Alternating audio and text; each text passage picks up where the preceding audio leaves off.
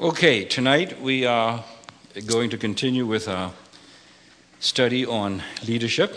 And by the time we finish this, I think you're going to know just about everything the Bible has to say about leadership. Amen? All right, let's begin. Any questions or comments on what we spoke about this morning? Anyone? Someone that wants to be a deacon, a male that wants to be a deacon, but there are issues before he was saved, there are things in his life. Let's say he was divorced, or let's say he has a child out of marriage. Is that taken into account?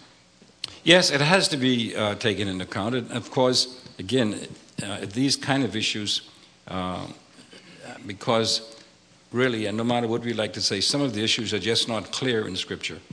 And so it has to be left up to the wisdom of the leaders as to what direction should go. But there are some things that are very clear that we cannot allow a person to be a leader if these things are true. But basically speaking, from my perspective, we believe in forgiveness. And we like to say that we tend more towards grace than law, legalism, when it comes to Christian living. And so we try to bring all of those things in together. Now, it may sound strange to some of you. You mentioned about divorce. But if you read the Scriptures clearly, it doesn't say that a divorced man, just for that particular thing itself, cannot be a leader. It says if he is married, again, according to the view, if he's married to more than one woman, he cannot. But it doesn't really specifically say that if he's only divorced but not remarried. So that's a little technicality, a type of a thing you have to look at as well.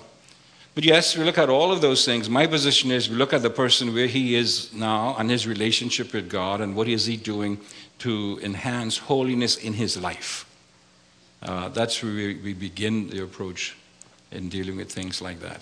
So you do look at those things. Oh, yes. Meaning that he will not qualify to be a deacon if those things were present before. No, not if they were present. It's how he's dealing with them right now. Okay. How is he responding to them? Not if we have to go back and say what we did before we became Christians. I don't think anybody would be able to qualify for anything.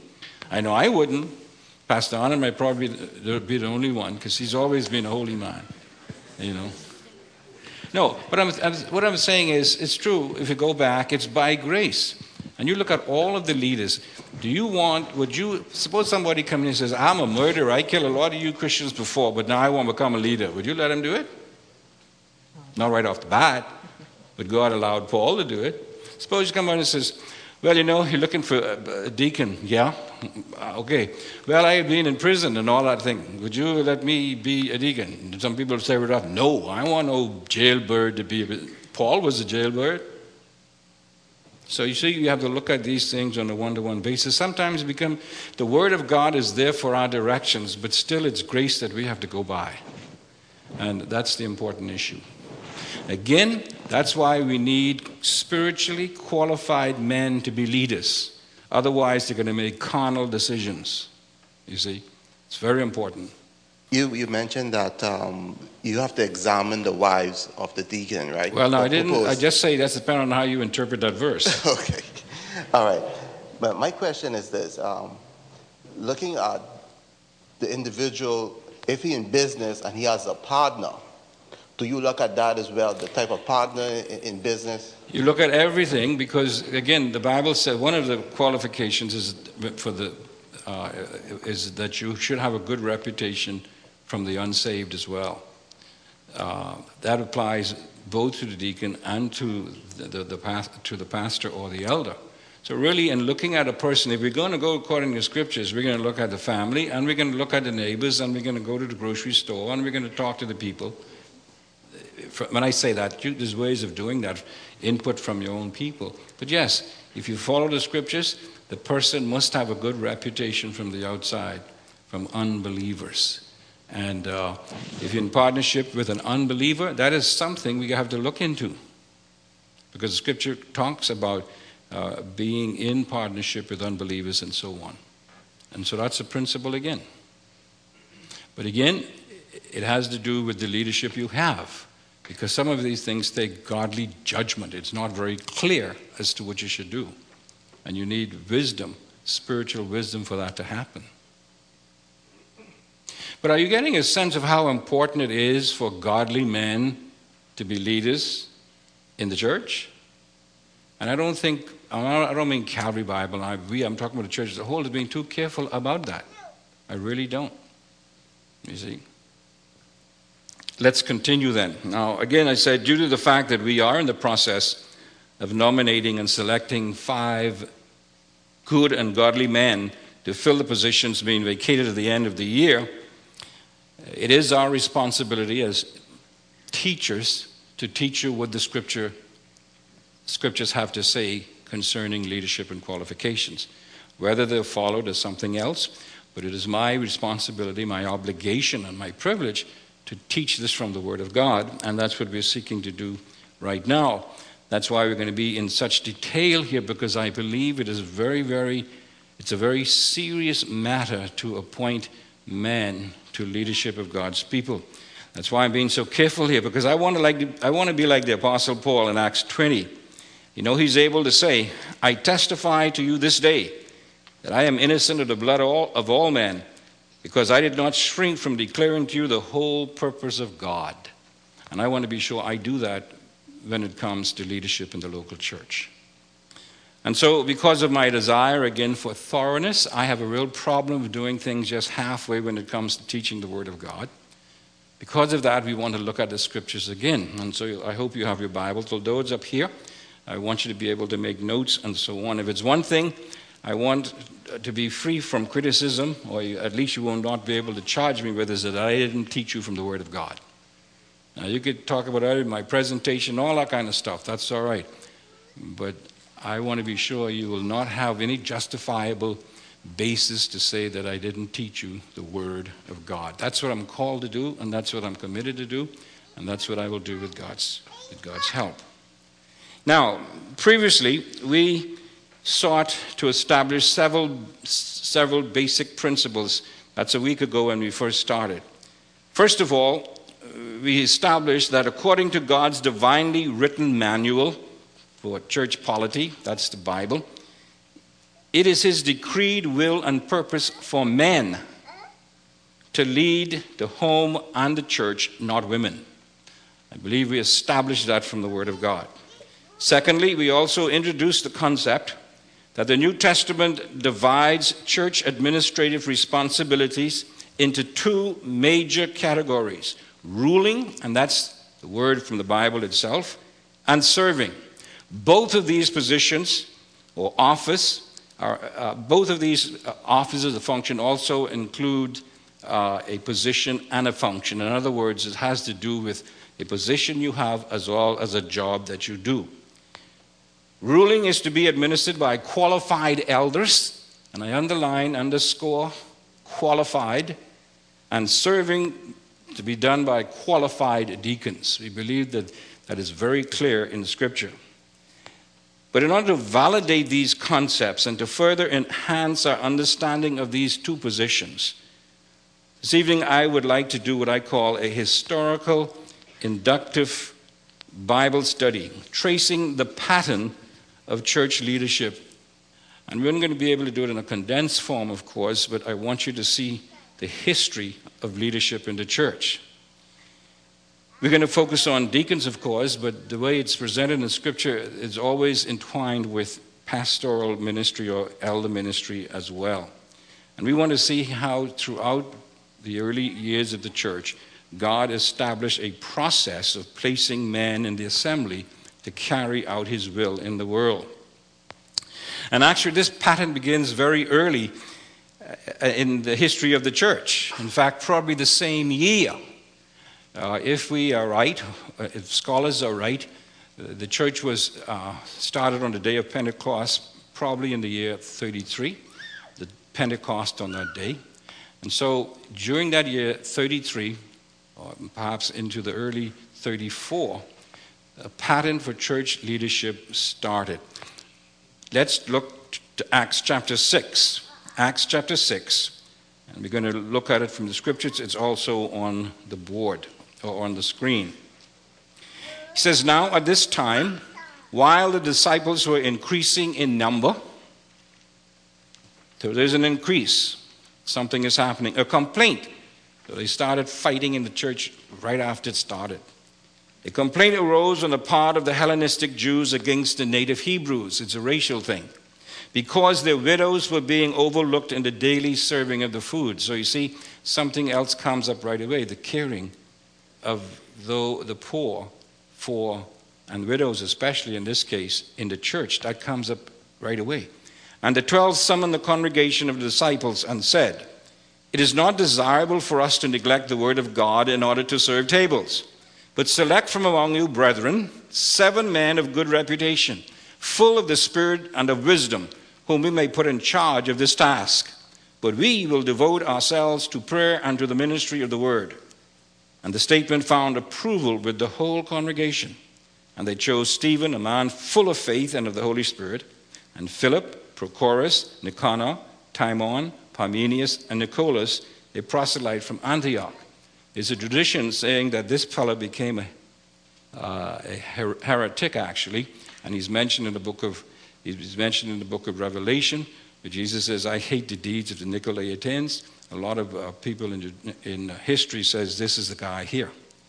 And these they brought before the apostles, and after praying, they, meaning the apostles, laid their hands on them. Now let's look at this passage of Scripture. Let's do an inductive study if you want.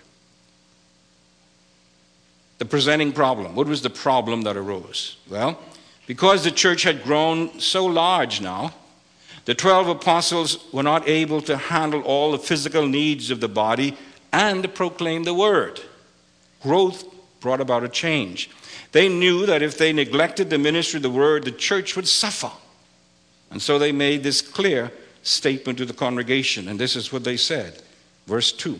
It is not right for us to give up preaching the word of God to serve tables. That's a powerful statement to make at the beginning of the church, and the reason for the church to grow and the priority of the leaders of the church. It is the proclamation of the word of God.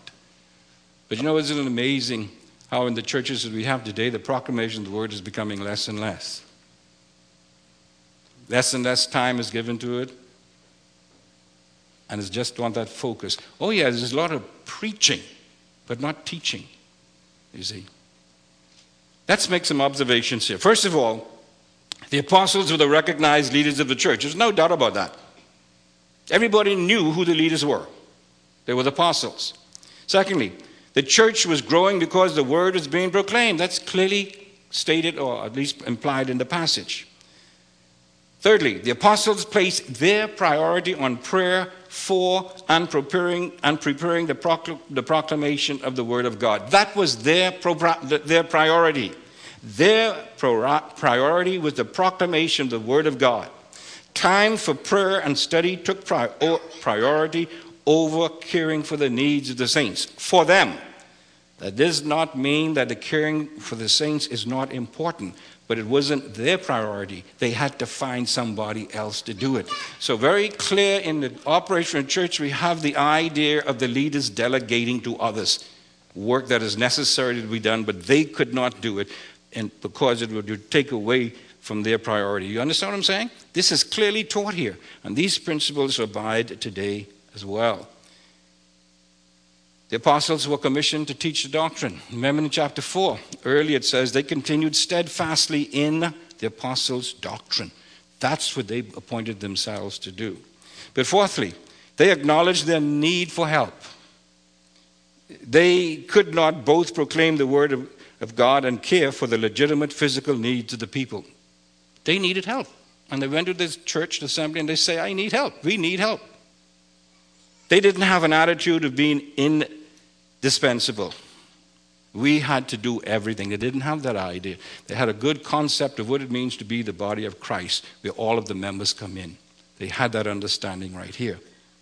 Fifth, challenging, or rather changing circumstances and challenges to the ministry demand wise and innovative spiritual leadership.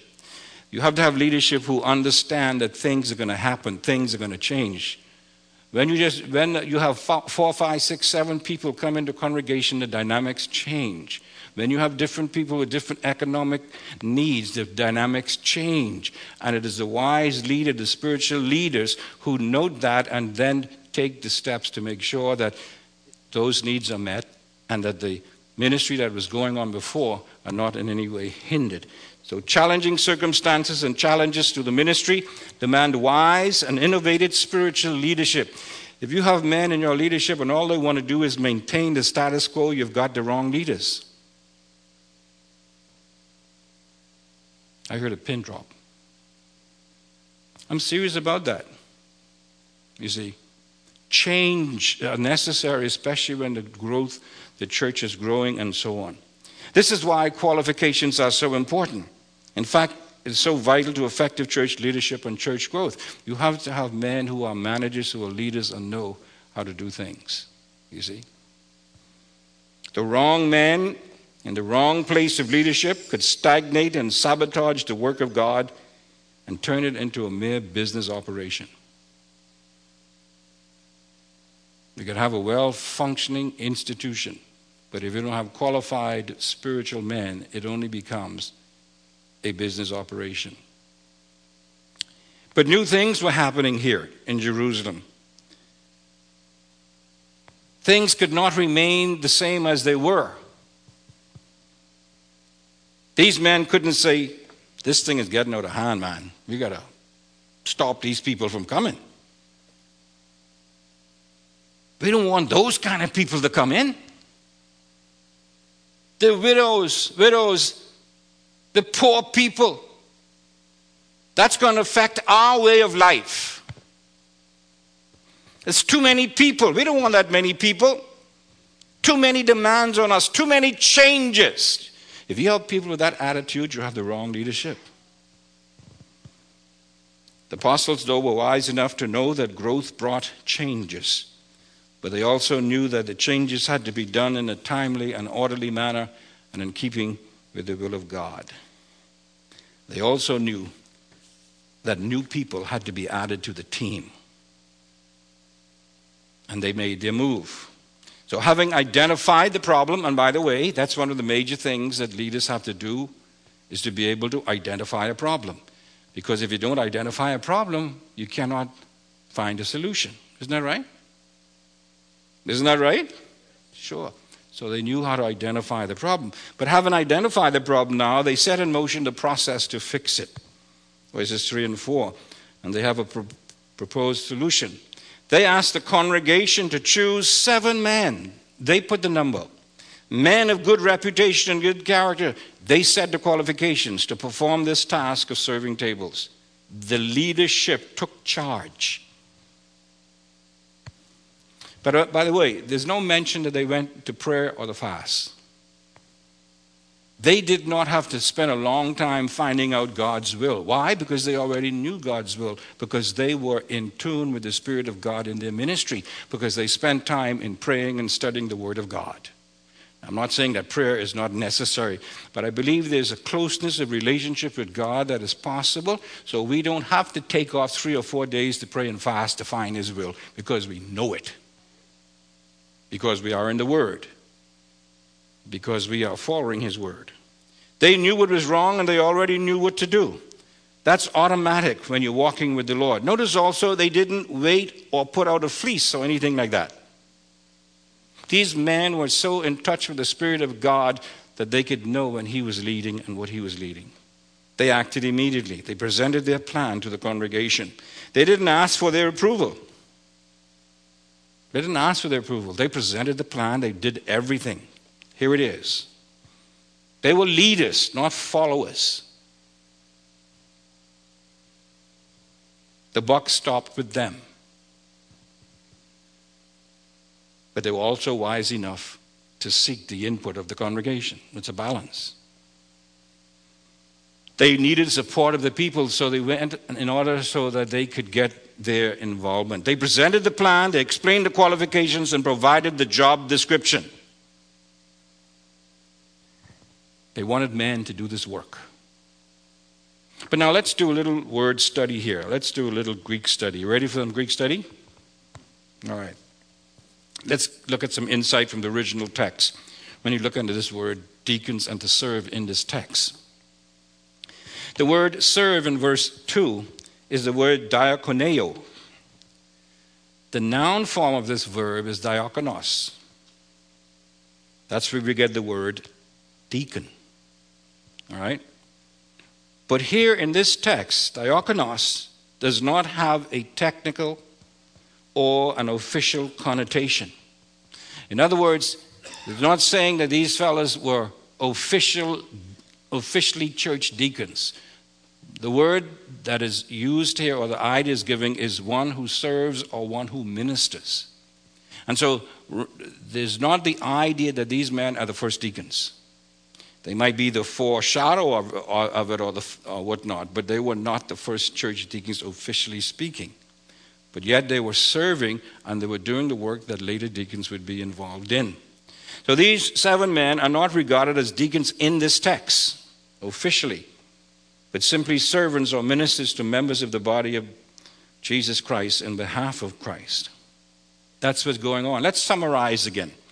I'm trying to show you as I go along, and you study your Bible, when you study inductively how you ask questions and you make observations from the text. And summarizing is very important. When you're studying a text, summarizing.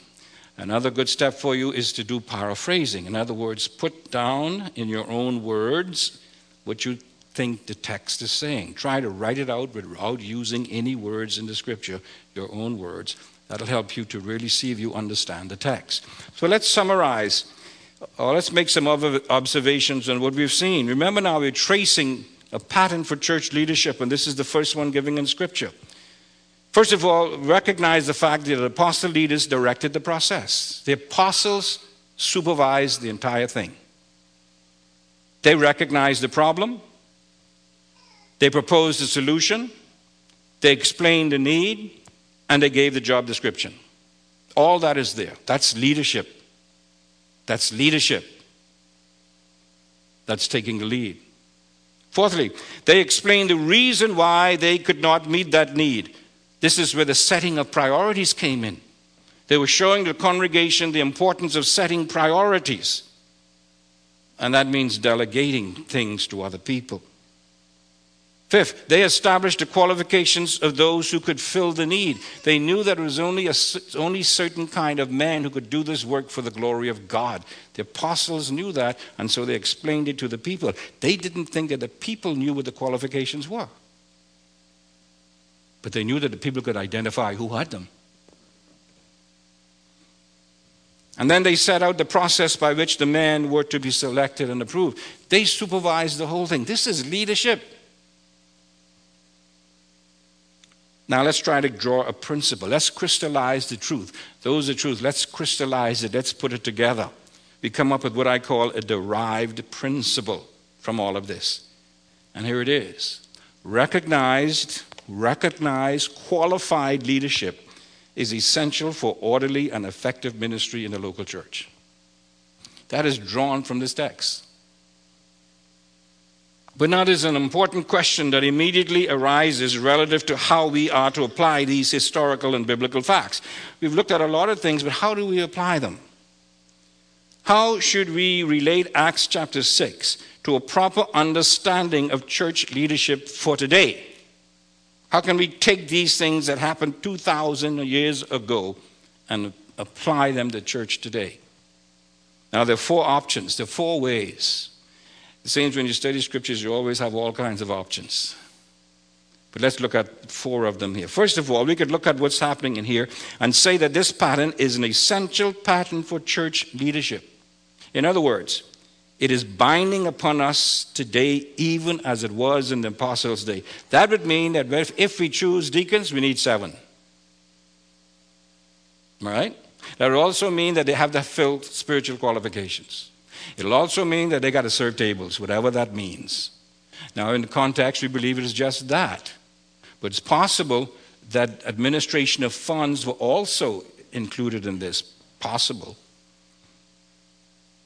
So if we look at this as a strict pattern to be followed, then you cannot have more than 7 deacons.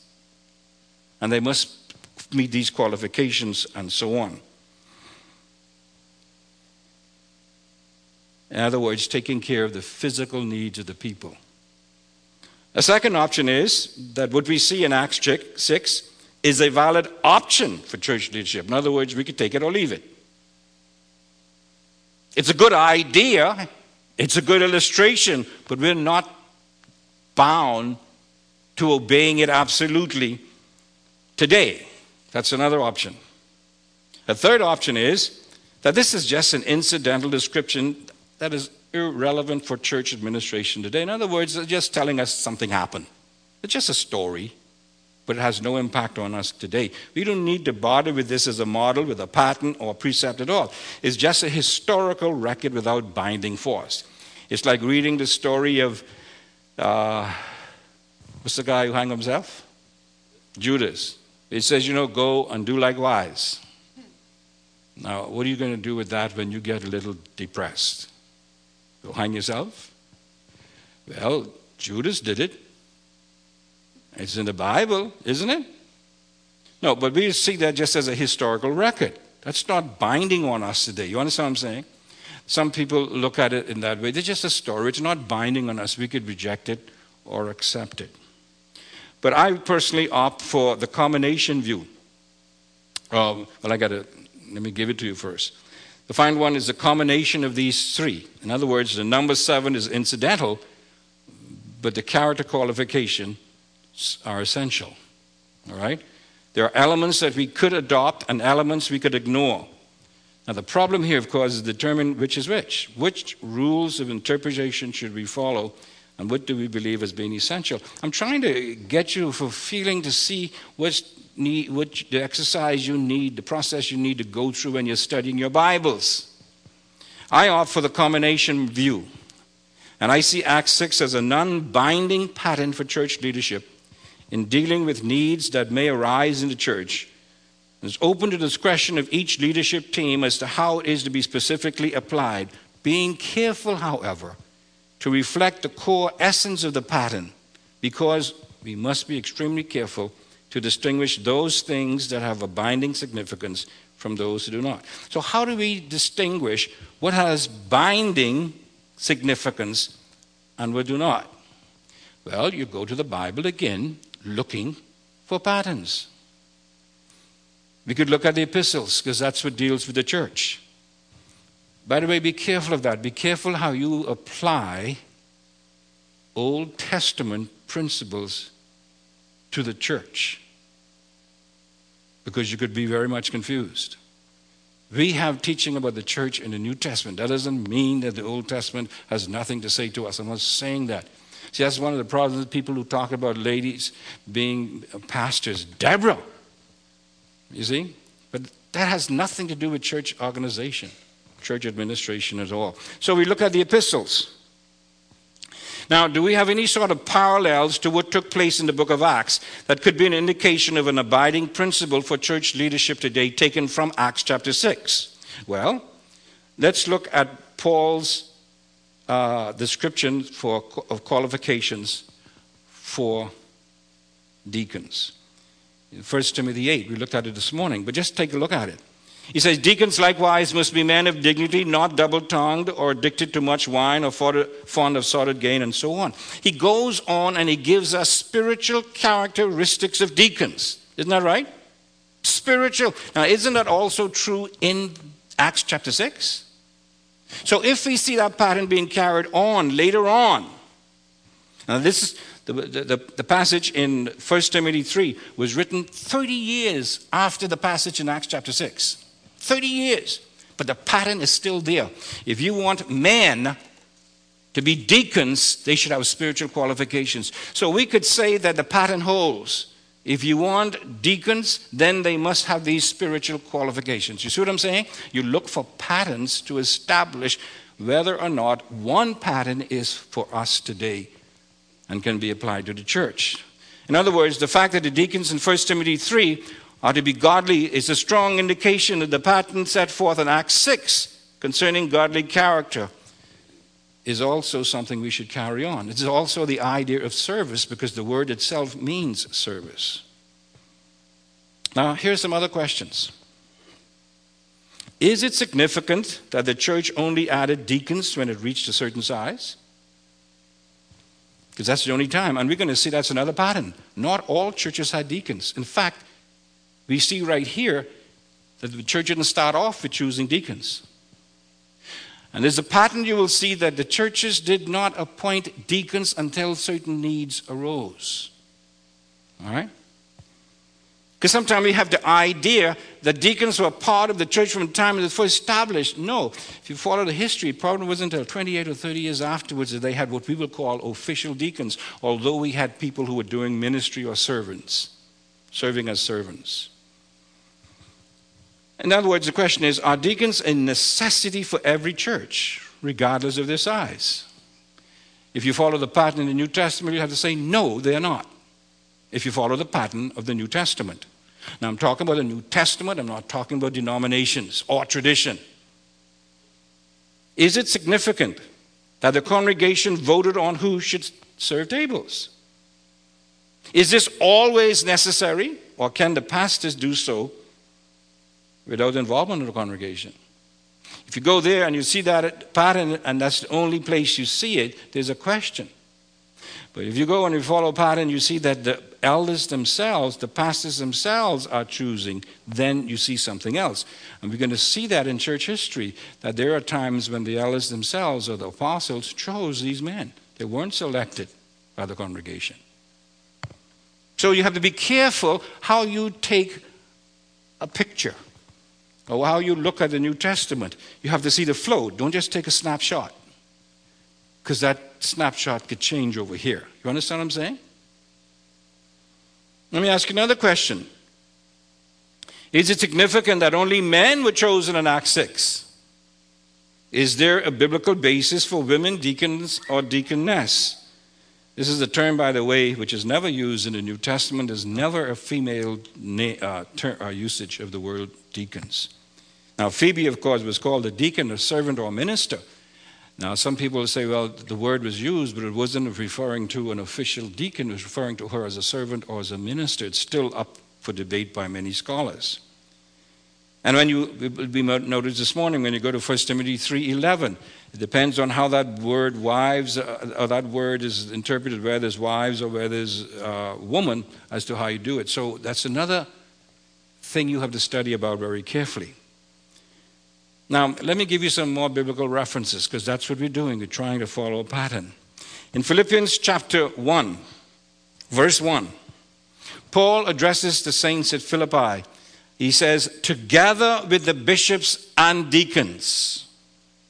And so you see a twofold division of leadership here, clearly seen. In fact, by the way, we also have the division of every church. Well, not every church. You have a division of the church here. You have the saints.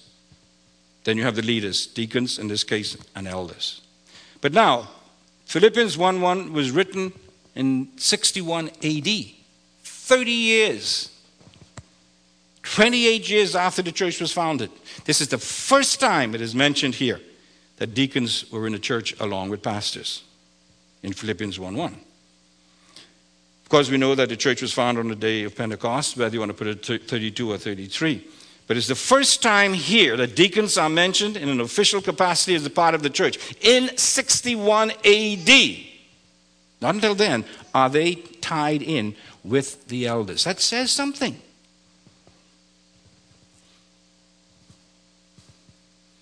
Incidentally, bishops are the same as elders, pastors, shepherds, overseers. I mention that again and again. These terms, and I want to focus on this because we don't realize the significance of this, how people have disregarded this fact throughout history, and why we have such a confusion with church leadership today. These terms, bishops, elders, pastors, overseers, have become distorted and misused throughout history of the church. In fact, I call it the grave clothes of the Roman Catholicism, because we still reflect that hierarchy type of a thing. Let me give you a history lesson again. I'm going to go through this quickly. I want you to look at this chart, Roman Catholicism. I'm not going to go through the whole chart with you. If you want to see what this chart is, just come up to Teleos, all right? But we just want to look up at the top right corner of the screen, right? And you see the words bishop, episkopos, priest, presbyteros, deacon, diakonos. You see that? That's how the Roman Catholics have divided their leadership. This is called an Episcopalian structure because it has to do with bishops, because Episcopalian have to do with bishops. While all bishops in the Episcopal system here carry apostolic authority, only the Pope carries the authority of Peter. He is therefore the supreme bishop who exercises unquestioned authority. Now, he is called the bishop, and so are others, but he's the bishop of all bishops. He carries supreme authority, although you got some other people called bishops. You understand? I want you to see this concept. There are no checks in this system, except the fact that the Pope cannot elect his successor. The other bishops got to do that. The succeeding popes are elected, of course, by the cardinals or on. But here's what I want to point out. These three offices that you see there were introduced to make up the government of the church: bishop, priest, and he was given the name elder, presbyteros, given to the priest, although in the Bible they refer to the same person and the same position. In other words, the Roman Catholic Church gave a position to one of the titles for the same person. You know, are you following what I'm saying? You have a bishop, you have an overseer, an elder, same person, but they made them a position. Are you following? And you had one supreme ruler. All right? That's Roman Catholic Church. That's where the confusion started. But it goes over to the Eastern Orthodoxy, the Orthodox Church. They were the first ones to break away from the Roman Catholic Church, or the Catholic Church. And they did it because of doctrinal law, also because they believed that there was immorality within the priesthood and so on. And so they replaced the Pope, the chief bishop, chief elder, and what they put in place for authority was the ecumenical councils.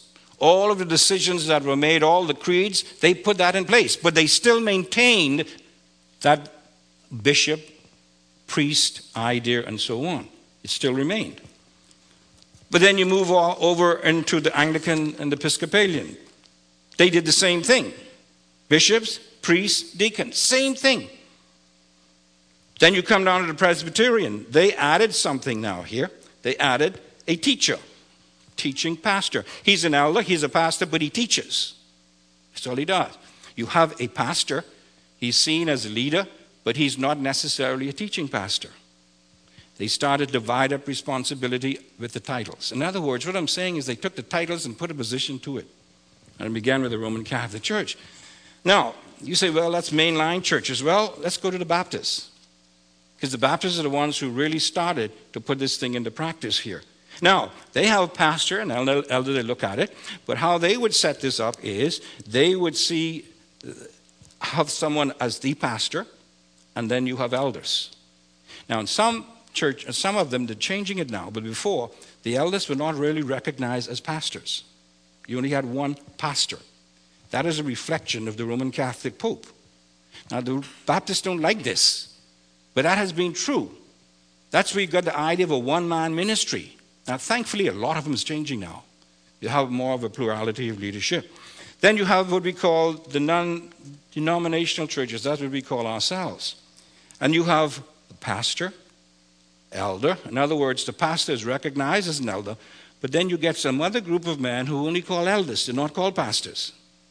Now, listen to some churches. He's called a pastor, but not an elder. Or if he's called an elder, it's only a token thing. These other men, here are the elders, and here's the pastor. He's still the head man. And what happens, because of this, you have a distortion of the roles of pastor within the Word of God. You have positions given to titles of the same individual. You see what I'm saying? And that has caused the confusion. It still comes down today in all the churches, and it started way back with Rome. But people don't recognize that. Why? Because of tradition. We've been doing it so long now, they don't see it as being wrong anymore or not in keeping with Scripture. They tweak it, they twist it, and everything else, but they don't keep to the pattern. All right? Now, let's move on. I just want to see a history of that. Let's get back to Philippians chapter 1, verse 1, where he says, Paul addresses the saints at Philippi together with the bishops and deacons. A twofold division in the church is clearly seen. Now, the church at Philippi was probably not very large at this time, although it is well established by Paul. Paul established a church on his second missionary journey. He found some women, who were responsive to the gospel. You know the story. That's how the church started. By the time he wrote the letter to the Philippians, the church was already 10 years old. And now we have elders and deacons in place. First time it is mentioned in connection with Philippi.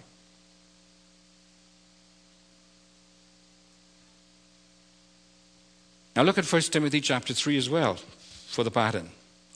Paul also addresses two categories of leaders in the church. He gives qualifications for bishops, as elders or pastors and so on, and deacons. Deacons are assumed to be a part of the leadership of the church at Ephesus. This is now 63 AD, 30 years afterwards. Now they are assumed to be a part of the church, the same way with Philippi. So it seemed like deacons started to become more of a staple, as it were, in the churches around the year 63 AD or thereabouts, 30 years after the establishment of the church. But this is the first time, 30 years afterwards, that we're getting the qualifications clearly written down.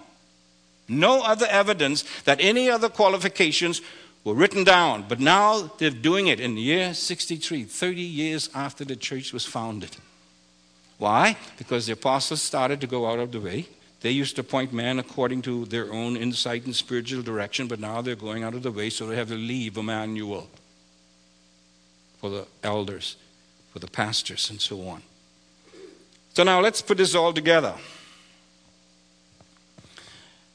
George Knight, one of my commentators that I love to read, or a scholar really, he says these passages, 1 Timothy and the passages I read in Philippians and so on, say these passages show a twofold division of leadership ministry in the early, middle, and later time periods in the New Testament church in key cities in three various geographical areas, Palestine, Greece, and Asia Minor, and in both Jewish and Greco-Roman settings. In other words, he's saying now the pattern is being established. Elders and deacons, and the deacons coming on as the elders saw fit to place them in the church. Now let me read you a couple of other scriptures concerning deacons. Romans 16:1. I commend to you our sister Phoebe, who is a servant, that's the word deacon, of the church which is in Cenchrea, that you receive her in the Lord in a manner worthy of the saints, and that you help her in whatever matter she may have need of. For she herself has also been a helper of many, and of myself as well. Now, as I said, there's a big discussion as to whether or not she was an official deaconess or not.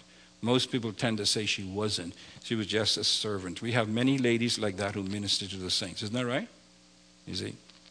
So whether this term is to be taken technically is very difficult to say right now, but as I say, most people tend not to do that, although some do. Then in Ephesians 6:21, Tychicus is a dear brother and faithful minister or servant. That's the word deacon. Epaphras in Colossians 1:7 is a faithful minister or servant of Christ in your behalf. That's the word deacon. Tychicus is a beloved brother, a faithful minister or servant. That's the word deacon, and a fellow slave in the Lord. But no one would say that these people were official or deacons, but they were just ministers to the people of God. But if these four passages speak of these individuals, Phoebe, Epaphras, and Tychicus, the best candidate for meaning deacon is probably Phoebe. If you want to choose someone, that seems to be more of it. But no, as I said, not everyone does that.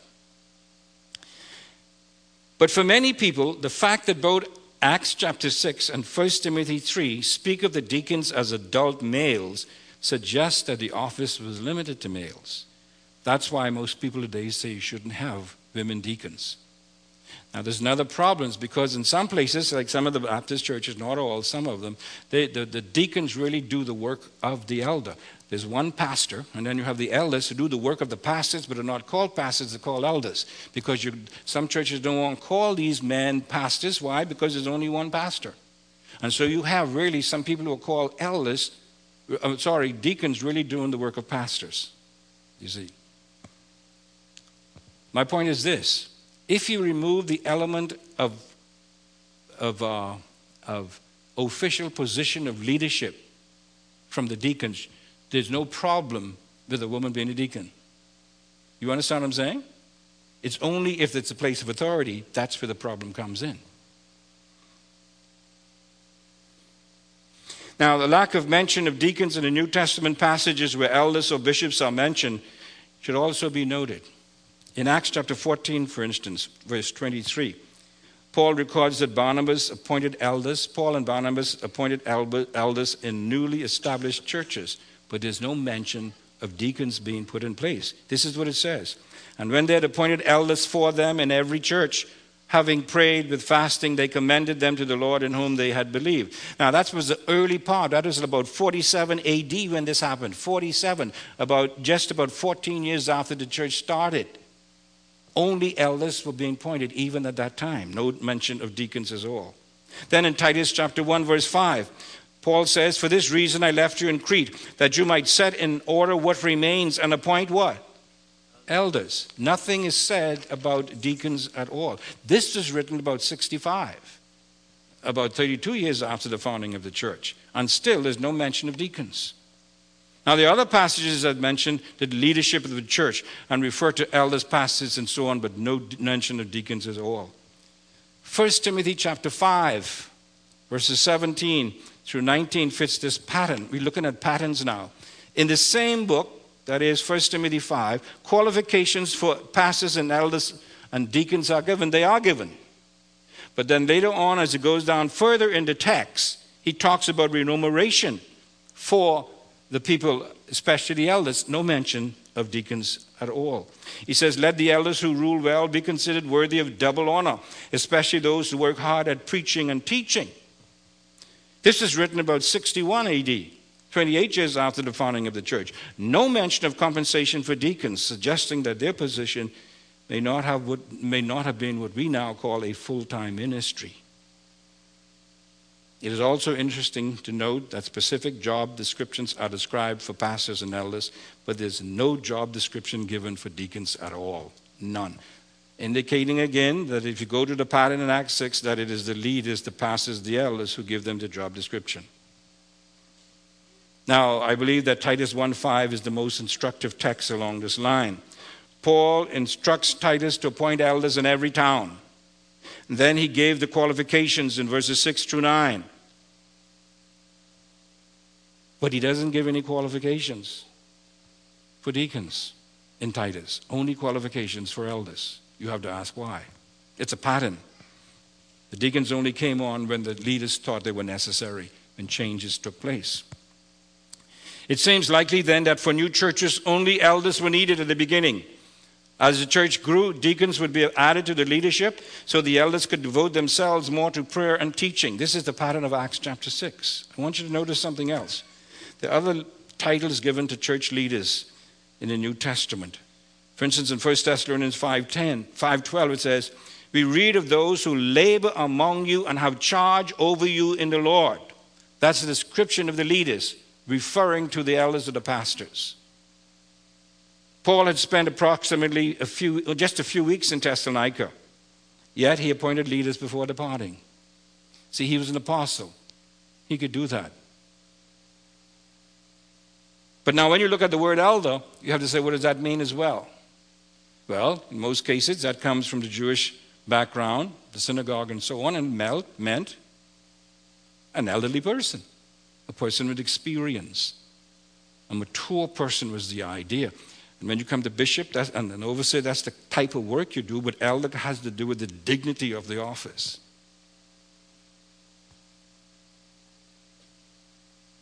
Hebrews 13:7 says, remember your leaders, those who spoke the word of God to you. Again, context, it seems that he's speaking of the elders and those who teach the word, because when you go through it, it's only the pastors, the elders, who do the teaching. And so let's quickly bring this together. First, it is evident that the early church did not always have deacons. How many of you have thought that ever since the church started there were deacons? A few. All right. How many of you knew that no deacons were there in the first year? All right. All right. But it's also evident that deacons were added when the need was felt. That need was in relation to the duties of the elders. In other words, when they got deterred from the ministry of prayer and the word of God, then the position of deacon was created. Work was delegated for them. Not the teaching of the word or the preaching of the word, but taking care of the material needs. Thirdly, there seems to be a variety of means by which deacons were put in place. In Acts 6, they were elected by the congregation. But even here, it was the apostles, the leaders, who first suggested and permitted the congregation to do the choosing, become involved. But when you get to 1 Timothy 3, Timothy himself is the one who appoints the deacons and the elders, or deacons for sure. And I believe this was necessary, first of all, because in Titus 1:5, the appointing of elders by Titus. In other words, Paul sent a delegate to Crete and to Ephesus to choose these men according to the qualification he has given, and that's what happened. So we have leaders choosing men then. So you have a little difference from Acts 6. So you follow the pattern. What you see is we could use the method we think is best, or we could even mix them or interchange them, anything you want. Nowhere, however, do we read of elders being elected. You have in Acts chapter 20 of them being chosen by the Holy Spirit. Read Acts chapter 20 for this. So let me give you some practical suggestions of how we could put this all together before we close. Biblically speaking, there could or should be flexibility in whether to have deacons or not. It shouldn't be a necessity to have deacons. Nor should we have a binding number, because that don't seem to be the pattern at all, you see. And even having to do how long they should be. One of the rules is if the need has been met, then you don't need them anymore.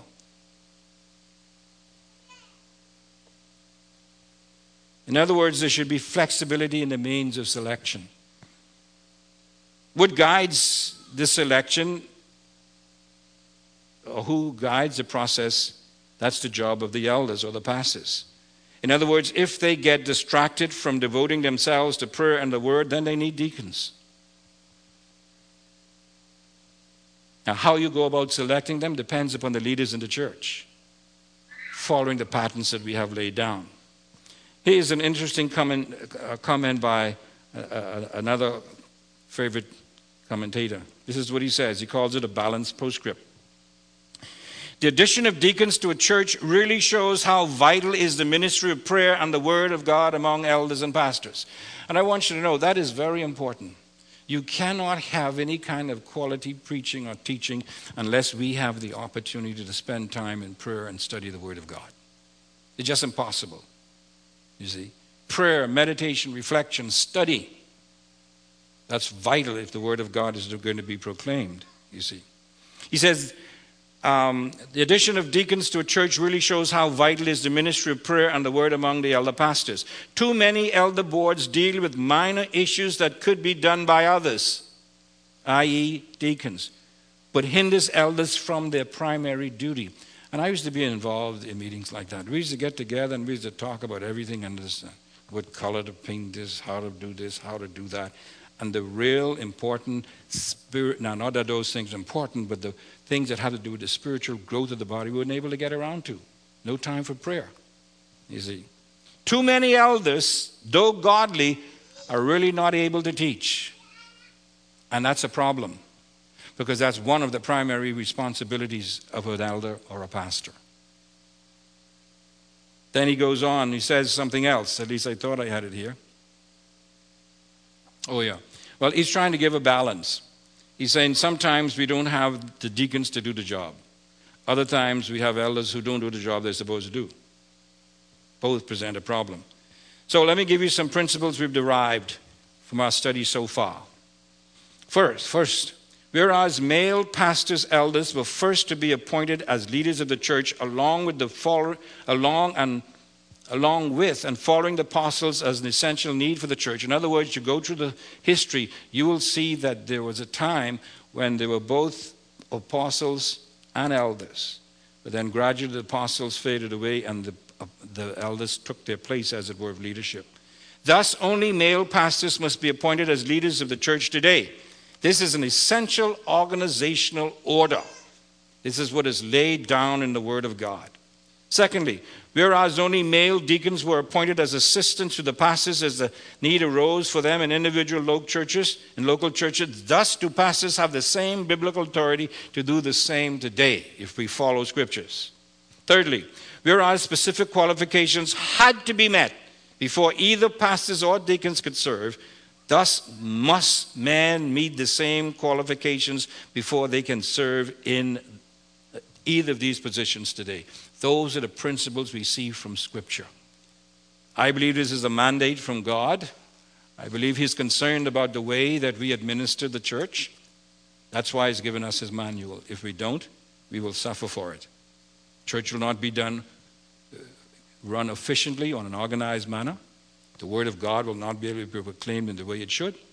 And the saints will not be able to be cared for the way it should. They should be. We need to follow God's manual for church organization. Selah.